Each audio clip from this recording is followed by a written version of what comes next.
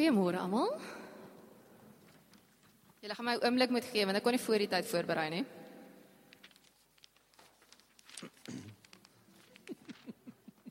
Okay, ek hoop dit werk. Toe ek in graad 2 was, het dit gewerk en dis is baie jare terug. Goed. Ek wil gou by julle hoor. Of nee, ek wil eintlik by julle hoor nie. Ek wil eintlik julle deelneem en ek wil julle moet saam met my imagine. So kan ek die eerste slide kry. Imagine as almal van ons koekies was. Kan julle die koekies sien? Daar is so 'n klomp unieke koekies. Elkeen lyk bietjie anders. So ek wil hê jy moet jou oë toe maak, mamma en pappa, ouma, oupa, julle almal moet julle oë toe maak. Imagine vir jouself, jy is 'n koekie. En jy kan alles wat jy ooit as 'n sweetie kan kry, kan jy kies om jouself te versier. So hoe sou jy lyk? Wat sou jy gebruik as jou hare? Ek het gedink ek sal miskien probeer om lang strands van licorice te kry, of miskien sommer net Cocoa Pops as my hare kort gesny is. Wat gaan jy gebruik vir jou mond? Wat se kleur gaan jou oogies wees? Wat se kleur icing gaan jy gebruik om jou gesiggie te maak? Hoe lyk jy as 'n koekie? Okay, oogies oop. Nou imagine nou, ons is almal saam in 'n bord, want ons is saam koekies in hierdie familie. Ons is 'n geloofsfamilie koekiebord. Okay? Nou as jou medekoekie lelik was met jou, wat doen jy? Is dit lekker as jou medekoekie lelik is met jou? As 'n maatjie of 'n geloofsboetie of sussie lelik is met jou, is dit lekker? Is dit lekker? Ek hoor niemand. Nee, dis nie lekker nie. So wat sou werk as 'n mens koekies was? Ek het 'n voorbeeld. As jou koekie jou kwaad maak, dan byt ek sy kop af. Nee. Want dit werk so.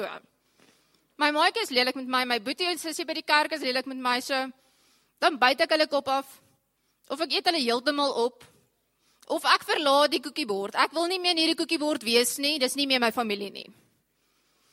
Is dit hoe Jesus wil hê ons moet doen? Nee. Nou, dat is iets anders wat ek vir julle wou vertel. Kan julle my herinner? Het ek iets snaaks gedoen? Wat is dit? Hoopelik lyk dit soos 'n blou oog. Lyk dit 'n bietjie so? Okay. Ek en my boetie is nou baie lief vir mekaar. Maar daar was 'n tyd gewees dat ons regtig nie lief was vir mekaar nie. En die een dag was ons besig om te swem en ons was besig om regtig lekker van te hê en totdat hy begin het om my te byt en die hele tyd vir my goeders te sê wat ek nie goed genoeg is nie of ek gaan hom nie kan vang nie. En hy was reg. Maar ek raak te kwaad. So ons is in die swembad en hy sê vir my, nee, maar ek kan hom nie vang nie. Ek sê, nee, wag. Ek gaan hierdie ding gooi en dan moet jy kyk of jy kan wegduik die hele tyd of ek jou gaan kan raak. So ek is 'n bietjie ouer as hy, so ek slimmer ook. So ek weet al wat ek moet wag is wag totdat hy opkom. En toe hy opkom uit die water, hy het 'n gooi kom met die ding en dit was die resultaat. Hy het toe 'n blou oog en joh, ek was bang geweest want my maale gaan dit sien en hy het seer gekry. Ek weet nie hoe gaan ek hierdie wegsteek nie. Nou partykeer in 'n geloofsfamilie maak ons mekaar seer. So partykeer kry ons die blou oë, omdat ons lelik is met mekaar. En as 'n baie slegte ding, wat partykeer gee ons die blou oog vir ons ander maatjies. Ons medekoekies in ons geloofsfamilie. So wat ons vanoggend by oom Ryno gaan hoor is, hoe moet ons eerder wees?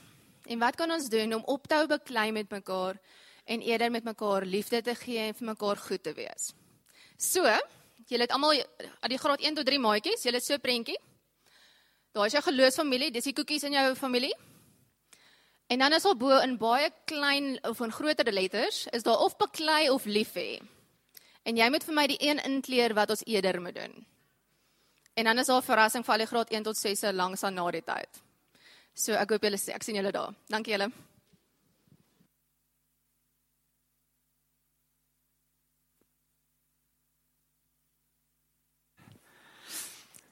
Dankie Arlene. Ek elke keer wat hierdie oomblik verby is, dan is ek so, daai is brilliant. Dankie. En ek glo dat dit behulpsaam en betekenisvol is vir die kinders ook van ons geloofsfamilie, nê? Iets om oor te dink en iets om mee te werk. En ek moet ook sê, Frans, van vanoggend se aanbidding, nê, dit voel vir my asof jy 'n bad vol getap het met die lekkerste soute en olies in, en ek wil net so 'n bietjie marineer in die waarheid van die woorde, nê? Wow, is ongelooflik. Het voel eintlik vir my asof my preek nou oorbodig is, maar tog gaan ek dit doen. Voordat ek die teks oopmaak, kom ons bid saam. Here God, baie dankie dat U nog steeds vandag in 2018, hier so in Peer van Ryneveld, met ons praat deur die Bybel. Dankie dat die Bybel vir ons alles leer wat ons nodig het om van U te weet. Dankie dat die Bybel vir ons alles leer wat ons nodig het om te weet hoe om te leef. En dankie Here dat die Bybel vir ons 'n bron van hoop bly, waarop ons kan staan, waarin ons geloof kan stel. En dat ons lewens kan anker daarin. Dankie dat ons dit saam kan oopmaak en kan lees, sonder dat ons eers oor ons skouers hoef te kyk of iemand ons miskien daarvoor gaan kwaadlik neem. Dankie dat ons soveel hulpbronne tot ons beskikking het om hierdie Bybel te verstaan. En dankie dat ons elke keer in verwondering kan staan oor die goeie nuus in die woord. Ek bid Here dat vanoggend ook so vir ons sal wees, en dat ons verfris, geïnspireerd en gemotiveerd as U volgelinge hier sal uitgaan.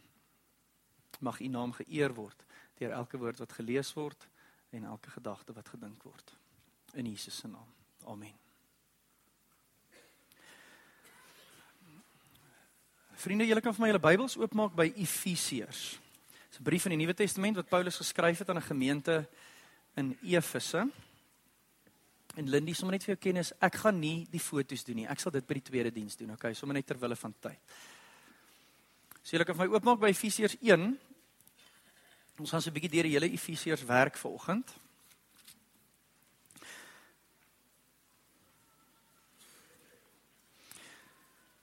Kinde vriende, hier is die vraag wat ons gaan lei vanoggend. Dink net gou-gou vir 'n oomblik daaroor.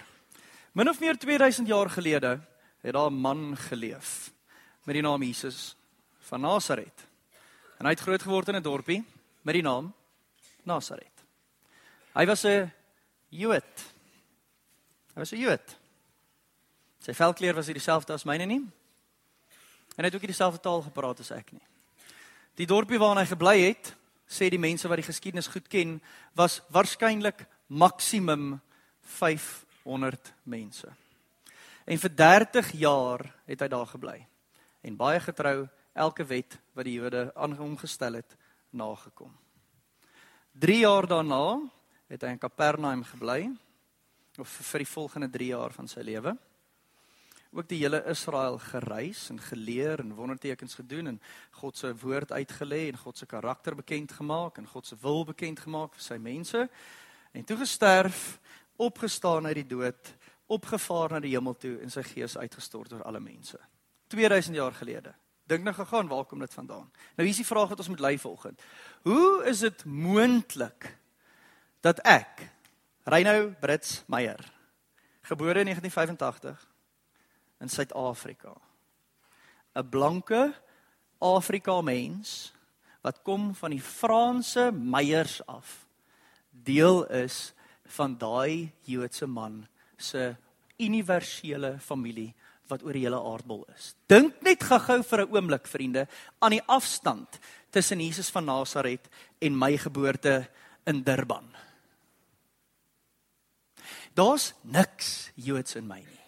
Letterlik. Ek het gaan kyk. Party mense het soos 'n 16de of 'n 25ste Joods. Daar's 0 Joods in hierdie ou. Hoe is dit moontlik dat ek kan deel wees van sy familie? Hoe is dit moontlik dat ek hom kan ken? Hoe is dit moontlik dat ek vir God kan ken? Hoe is dit moontlik dat ek ingesluit kan wees in hierdie familie van hom? Paulus antwoord die vraag so. Dis deur Jesus se dood en opstanding. Want juis deur Jesus se dood en opstanding het God vir hom 'n nuwe familie bymekaar gemaak uit alle volke op aarde. Dit is vir my 'n fascinerende gedagte. En dit laat my ongelooflik nederig voel. Ek het vroeër die woorde gelees, gaan dan na alle nasies en maak die mense my disippels. Doop hulle en leer hulle. Besef julle, ek en jy is daai alle nasies. You know what I mean? Ek is iemand wat baat vind by die feit dat die apostels toe nou na alle nasies toe gegaan het. Die feit dat Paulus nie bang was nie en aanhou preek het in die ou antieke ooste rondom die Middellandse See, maak dat dit in Frankryk uitgekom het, maak dat dit met die boot hier uitgekom het, maak dat ek wat van die Franse Meyers afkom deel kan wees van daai familie. Ongelooflik. Ongelooflik. Nou Paulus, wat vir die Efesiërs 'n brief skryf, vir die gemeente in Efese, maak 'n baie groot deel van hierdie waarheid. En hy sê, dis juist deur Jesus se dood en opstanding, wat hy dit graag wou bereik. Dis een van die gevolge van sy dood en opstanding. Dis een van die redes hoekom hy dood gegaan het en opgestaan het. Dis een van die goeters wat sigbaar moet word na hierdie geskiedkundige gebeure van sy dood en opstanding. En die rede hoekom ek vanoggend daarby stil staan is tweeledig. Die eerste een is, dis Paastyd, vriende. Paasfees is verby. Jesus het gesterf en opgestaan. Ons wag nog vir hemelvaart, wat hy teruggaan hemel toe, dis hierdie week donderdag. Ons wag nog vir die uitstorting van die Heilige Gees. So die vraag nou is, hoekom het hy gesterf en opgestaan? En wat beteken dit vir ons? Dis die een rede. Die tweede rede hoekom ek vanoggend by hierdie ding stil staan is, ons leef in 'n tyd nou, wat alle ismes wat daar is, en alle maniere van mense weg van jou afstoot en uitsluit, weer op ons radarskerm is. Dit voel vir my, alle vlakke van kommunikasie, het sy persoonlike bloedfamilie naby aan mekaar, sosiale media is 'n bietjie verder, die koerante, die publieke sfeer, die nuus, die publieke sfeer, dit voel vir my, almal se geduld is super min met mekaar. En is regtig maklik, eintlik trouens aan die orde van die dag, om iemand uit te skuif en nie in te sluit nie. En daarom het ons nodig om vanoggend, ten minste, wanneer dit kom by ons as God se familie, bietjie te kyk na wat die Bybel hieroor sê. So baie eenvoudig. Ons gaan na Paulus se argument kyk in Efesiërs, en dan gaan ons vir onsself vra wat dit vir ons beteken. Nou 'n eenvoudige inleiding tot die boek Efesiërs, net een sin. Hy kan in 2 dele gedeel word, hoofstuk 1 tot 3 en hoofstuk 4 tot 6. Hoofstuk 1 tot 3 is die is-gedeelte, wat Paulus die goeie nuus van Jesus se dood en opstanding, die uitstorting van sy Heilige Gees en alles wat dit beteken verduidelik. En elke keer sê Paulus, dit is hoe dit is. En dan in hoofstuk 4 tot 6 beskryf Paulus wat dit dan nou vir ons beteken.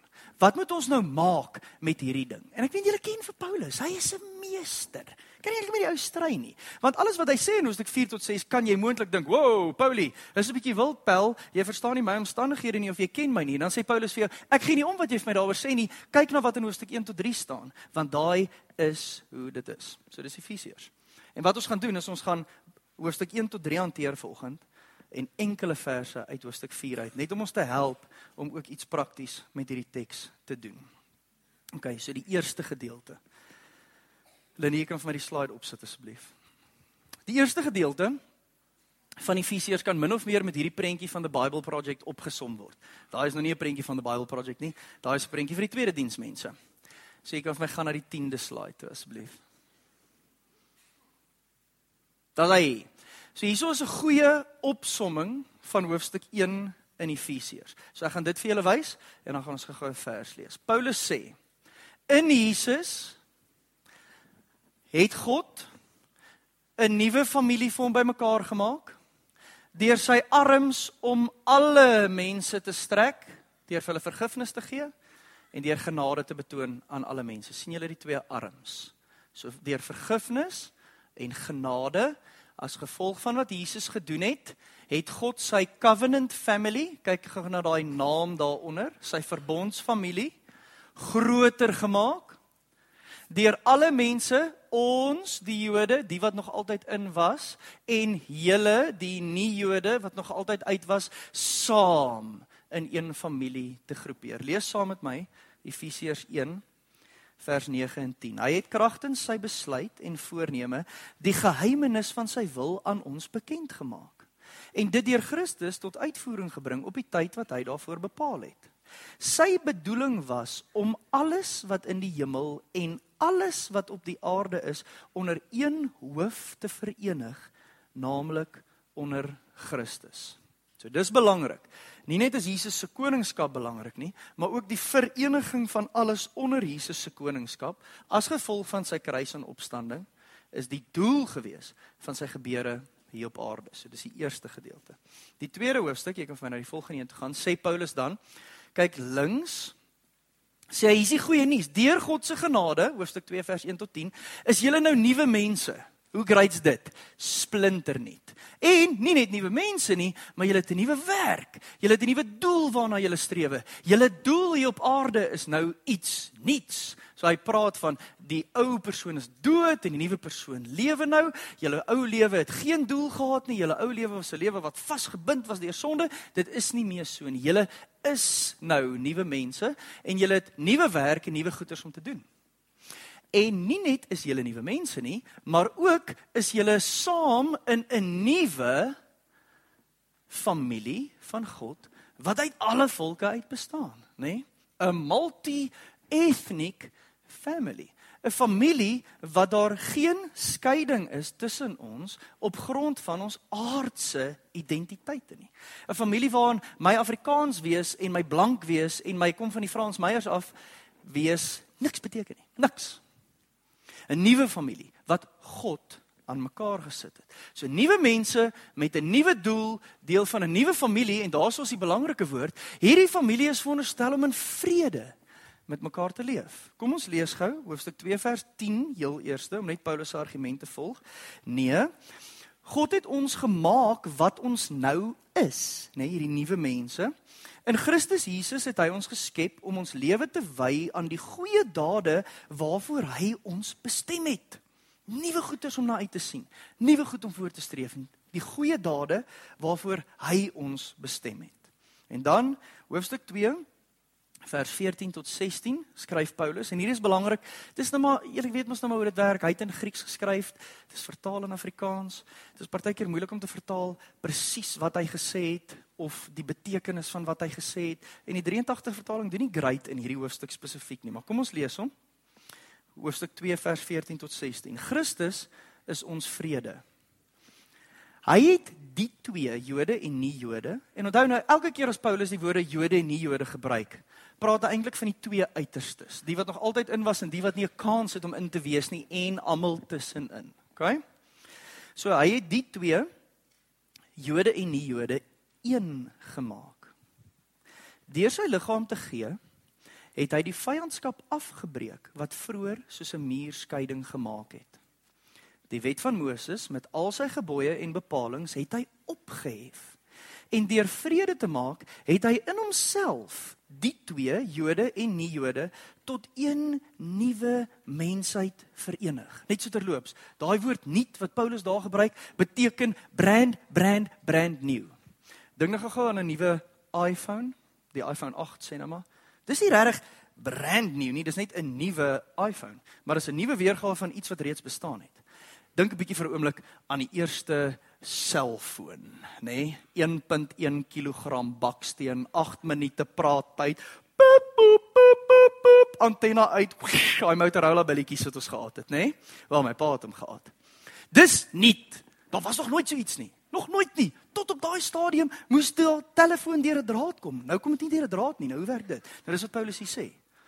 Jesus het hierdie groepe mense gevat en in hulle een nuwe mensheid gemaak wat nog nooit bestaan het nie. Hy bestaan nou. Hy is splinter nuut.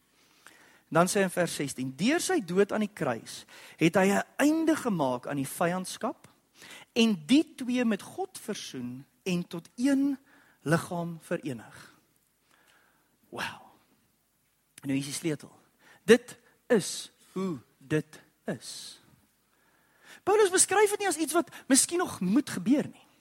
Paulus beskryf dit ook nie as iets wat moet gebeur wat afhang van my en jou nie. Die persoon, nê, die onderwerp wat in hierdie, of die subjek wat in hierdie sin die hele tyd die werkwoord doen, is God. Hy het dit gedoen. Nou is die vraag, hoekom? Hoekom het God dit gedoen? Hoekom is dit vir hom so belangrik, dat ons almal verenig sal wees onder Jesus se heerskappy, dat ons almal nuut gemaak sal word, 'n nuwe taak sal hê en deel sal wees van 'n nuwe familie? En hoekom is dit vir hom so belangrik dat daar vrede sal wees in hierdie familie? En dit antwoord Paulus in Efesiërs 3, en dis ons fokusteks. Lindy, sê net of hy wys wat is die volgende slide asseblief, ek het bietjie vergeet. Daar's hy nou, okay, jy kan weer terug gaan na die vorige een toe asseblief. Okay, so kom ons lees nou hoofstuk 3, baie stadig, vers 6 tot 11. Dit klink so. En dit is die geheimenis. Okay, so wat Paulus nou sê aan die begin van hoofstuk 3 is, ouens, ek het vir julle hiervan vertel. En vir daai rede sit ek in die tronk. Julle kan daaroor gaan lees in Handelinge 20, wat gebeur het in Jerusalem en hoekom Paulus in die tronk sit. Nou sê ek het vir julle vertel, en daarom sit ek in die tronk. Nou hier is wat ek vir julle vertel het. Nou sê hy, dit is die geheimenis. Deur die verkondiging van die evangelie, en in hulle verbondenheid met Christus Jesus, word ook mense wat nie Jode is nie, saam met ons deel van die volk van God, en lede van die liggaam van Christus, en kry hulle ook saam met ons deel aan wat God beloof het. Punt. Deur geloof in Jesus Christus, word enige mens op hierdie aardbol, dis nou 'n parafrase daarvan, saam met almal wat al deel is van daai family, deel van die volk van God, en lede van die liggaam van Christus. That's it. Op geen ander grond nie. Daar's nie een ander hekkie om oor te spring nie. Daar is nie een ander papier wat jy moet wys nie. Daar is nie een ander ding wat jy moet doen nie. Deur net te glo, is jy in. En jy's nie in die voorportaal nie, jy's in die huis. Jy's in en jy's deel en jy kry alles. Hoor mooi, alles wat God vir sy kinders gee. Vers 7, van hierdie evangelie het ek 'n dienaar gaan word. Het ek 'n dienaar geword. 'n Voorreg wat God in sy genade aan my gegee het, deur sy krag in my te laat werk. Hoewel ek die geringste van al die gelowiges is, het hy aan my hierdie voorreg gegee om aan die heidene nasies die evangelie te verkondig van die onpylbare rykdom van Christus. Om die evangelie van die onpylbare rykdom van Christus te verkondig. En hoor mooi, ek moet aan almal bekend maak hoe God, die skepper van alle dinge, nou sy verborgde plan uitvoer, nadat hy dit deur al die eeue geheim laat bly het. Nou is dit nie meer geheim nie. En hier is die belangrike 2 verse. En nou het God die ryke verskeidenheid van sy wysheid deur die kerk bekend laat word. Aan wie? Aan elke mag en gesag in die hemelruim, soos hy hom van ewigheid af al voorgeneem het om dit deur Christus Jesus ons Here tot uitvoering te bring. Jy gaan daai verse weer moet gaan lees by die huis, want hy's moeilik vertaal. Maar hoor mooi wat sê Paulus. Hierdie een familie, hierdie nuwe mense met hierdie nuwe take, deel van hierdie nuwe mensheid, waarin daar vrede is so belangrik, want vers 10, dit is die manier hoe die ryke verskeidenheid van God se wysheid deur die kerk bekend word aan elke mag en gesag in die hemelruim. My en jou een wees, my en jou liefde vir mekaar en vir elke liewe ander boetie en sussie wat deel is van hierdie familie, maak dat die magte en die kragte in die hemelruim se tande getrek word. Nou waar kom die magte en die kragte in die hemelruim vandaan? Paulus praat oor hulle in Efesiërs 1. Hy sê of jy dit nou like of nie, daar is bose magte aan die werk. En daai bose magte probeer die vloei van die goeie nuus en die gevolg van die goeie nuus van Jesus Christus keer. Daai magte, partykeer praat hy van die Satan, ander kere praat hy van die bose, of diabolos, ander kere praat hy van demone, hoever jy dit wil sê, hy sê, daai kragte is daar. En daai kragte gaan probeer om alles wat Jesus bereik het deur sy dood en opstanding onklaar te maak. Staan dit teen. Daai kragte moet sien dat hulle werk nie.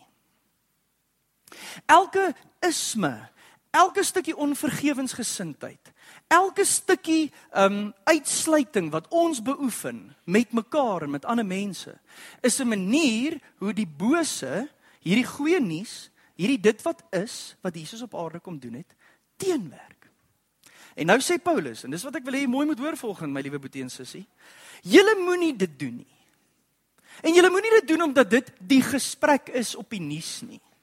Julle moenie dit doen omdat dit die nuwe seksie ding is om te doen nie.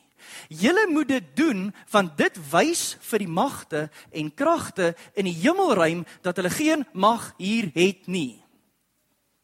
Wow. Ons eenheid, ons geborgenheid aan mekaar, ons liefde vir mekaar, ons aanvaarding van mekaar, ons geduld met mekaar, Ons openheid teenoor mekaar, ons vrygewigheid teenoor mekaar, het niks te doen met Peer van Ryneveld in 2018 nie. Dit het niks te doen met ons wat besluit het ons wil nou iets niets doen nie. Dit het alles te maak met die opdrag wat ons kry, wat sê hoekom ons dit moet doen. Dit gaan nie oor ons nie. Dit gaan oor ons getuienis aan die wêreld. Sodat die wêreld kan sien dat daar credibility is in hierdie boodskap. Want dink nou gou vir 'n oomblik daaroor. As ek nou Efesiërs sou lees saam met 'n nie-gelowige, en ek sê vir hierdie nie-gelowige, ons is almal een, ons is nuwe mense met nuwe take, deel van 'n nuwe familie op grond van ons geloof, en ons doen dit sodat almal kan sien dat hierdie boodskap waar is. En daai ou vra vir my, so, is julle een? Lewe julle soos nuwe mense? Voer julle julle nuwe take uit? Beskou julle julleself as 'n familie? En lewe julle sonder struggle en strife, maar in vrede met mekaar? Wat gaan ek vir daai ou sê? Dit moet jy net maar vir jouself besluit. Want as ek vir daai ou sê, absoluut, dan sê daai ou, wow, dude, dan kan ek in hierdie storie glo. Wat gaan gebeur as ek vir daai ou sê, nee Pel, nee, ons sukkel, ja, ons struggle. Ons kry dit nie eens reg om met mekaar oor die weg te kom nie. Ons kry dit nie eens reg om as Peer van Ryneveld geloofsfamilie nie mekaar te haat nie. Wat se geloofwaardigheid is daar dan aan die boodskap? Dis hoekom Paulus die ding so hard dryf. En dan begin hy hoofstuk 4. En ons gaan net een vers, wel, ten minste tot by vers 6 lees. En daarvoor kan jy vir my die volgende skyfie opsit asseblief, Lindy. Nou begin Paulus hoofstuk 4 van Efesiërs so. Ek druk julle dit op die hart, ek wat 'n gevangene is omdat ek die Here dien. Laat julle lewenswandel in ooreenstemming wees met die roeping wat julle van God ontvang het. Wees altyd beskeie, vriendelik, geduldig, verdra mekaar in liefde. Lê julle daarop toe om die eenheid wat die Gees tussen julle gesmee het te handhaaf deur in vrede met mekaar te lewe. Daar is net een liggaam en net een Gees, soos daar net een hoop is waartoe God julle geroep het. Daar is net een Here, een geloof, een doop, een God, God en Vader van almal. Hy wat oor almal is, deur almal werk en in almal woon. Een liggaam, een Gees, een Here, een geloof, een doop, een God. Hoekom? Omdat dit is wat God wil hê. En hy wil dit hê, want hy het dit nog altyd so bestem.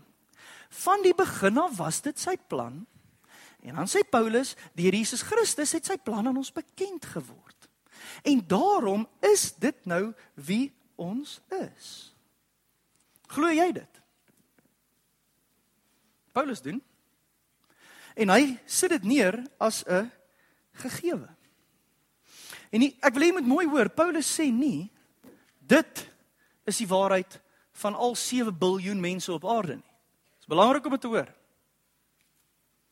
Paulus sê, dit is die waarheid van ten minste 2 biljoen mense op aarde. Want ons glo in dieselfde Here. Die preek vanoggend gaan nie oor jou verhouding met elke ou daar buite nie.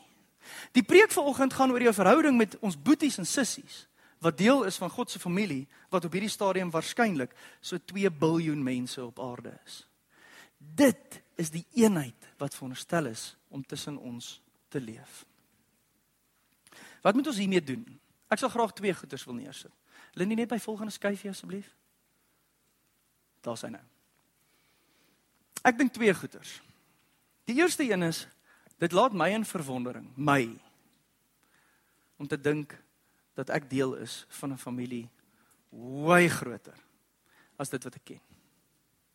Dit laat my in verwondering om te dink dat wat ek weet van Christendom, deur hier in Suid-Afrika te wees, deur die Afrikaanse taal te praat, deur deel te wees van Peer van Ryneveld geloofsfamilie, wat uit die gereformeerde tradisie uitkom, wat nou al 13 jaar 'n committed volgeling van Jesus is so 'n klein skyfie van wat daar is om te weet. Dit maak my super nederig en dit los my met 'n wow gevoel. Want daar's soveel meer wat ek kan leer vir die res van my lewe. En soveel meer wat ek kan leer net buite die grense van hierdie geloofsfamilie. Deur met 'n boetie en sussie te connect wat nie in hierdie geloofsfamilie is nie. Net dit gaan my al klaar my aptyd so bietjie opwek. Al klaar my gedagtes en my verstaan van God so bietjie verbreed. Dit laat my 'n gevoel van verwondering ervaar. Dis hoekom ek die kompas opgesit het. Die tweede ding wat ek sal wil stel, wat hierdie teks met ons doen, kyk na die broodjie by verhoudings.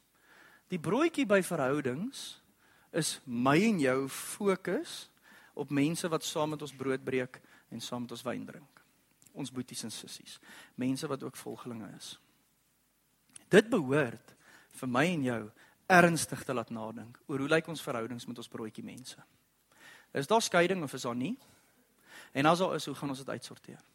Kom ons lees net nog 2 laaste verse, vers 26 en vers 27 van Efesiërs 4. Super eenvoudig. En julle het dit al gehoor, maar ek gaan dit weer vir julle lees. Paulus sê, as julle kwaad word, nie moet nooit kwaad word nie, as julle kwaad word, dit gaan gebeur. Ek meen, let's face it. Julle is 'n groep mense wat bymekaar gegooi word, wat selfsugtig is en wat sondig is, nê. So een of ander tyd gaan julle kwaad word. As julle kwaad word, sê hy in vers 26, moenie sondig nie. En moenie 'n dag kwaad afsluit nie. Sorg dit uit. Vers 27, moenie die duiwel 'n vatkans gee nie. Nou, hoekom bring hy die duiwel hier op? Want die duiwel is die magte wat ons veronderstel is om God se wysheid voor te wys. Die duiwel is die magte wat hierdie verhoudings waarvan Paulus praat, wat Jesus se wil is vir ons, ondermyn. Nou sê Paulus, as jy kwaad is, moenie laat hy broei nie. Moenie laat dit broei nie. Sorteer dit uit. Moenie sondig nie en moenie die dag kwaad afsluit nie. Want deur dit te doen, gee die duiwel 'n vatkans. So ek sal dit aan julle wil stel vandag. Met wie moet jy vrede maak? En ek is nou dood ernstig as ek dit sê. Wie in jou lewe, wat ook vir Jesus bely as Here, moet jy mee gaan vrede maak? Met wie het jy 'n gesprek nodig? Vir wie moet jy sê, ek ervaar, hier's afstand tussen my en jou. En ek dink nie dit moet so wees nie, want ons is veronderstel om een te wees. Met wie moet jy dit doen? En of jy nou daarvan hou of nie dat die teks so toegepas word, dis wat in die teks staan. En ek preek niks anders as wat Paulus sê nie. Want dit is die leer van die apostels wat ons ontvang het, en dit is wat volgens ons lewens inrig. Kom ons bid saam. Here Jesus, my gebed is dat hierdie woorde diep sal val, en dat ons gehoorsaam sal reageer. Dat ons in verwondering sal staan en nederig sal wees, en dat ons een sal wees, omdat dit U wil is vir ons, omdat U gekies het om ons lief te hê, omdat U gekies het om ons deel te maak van hierdie familie. Ek bid dat ons die krag sal ontvang van U af, om hierdie verhoudings weer aan mekaar te sit, sodat daar geloofwaardigheid kan wees aan hierdie boodskap van U en U nuwe familie, vir wie U alles gee, vir wie U deel maak van die liggaam, net op grond van ons geloof. Amen. Ek wil vir jou nou tyd gee, om net 'n bietjie hieroor te dink. Ons noem dit nadinktyd of refleksietyd. En is ook 'n tyd vir ouers om so 'n bietjie met hulle kinders te gesels oor die preek. OK. So dink daaroor, praat met jou man of vrou daaroor, of praat met julle kinders daaroor. Wat dink jy? Wat voel jy? Wat gaan jy doen? Ek gaan vir ons 'n goeie paar minute gee daarvoor, en dan eers gaan ons dankoffer doen.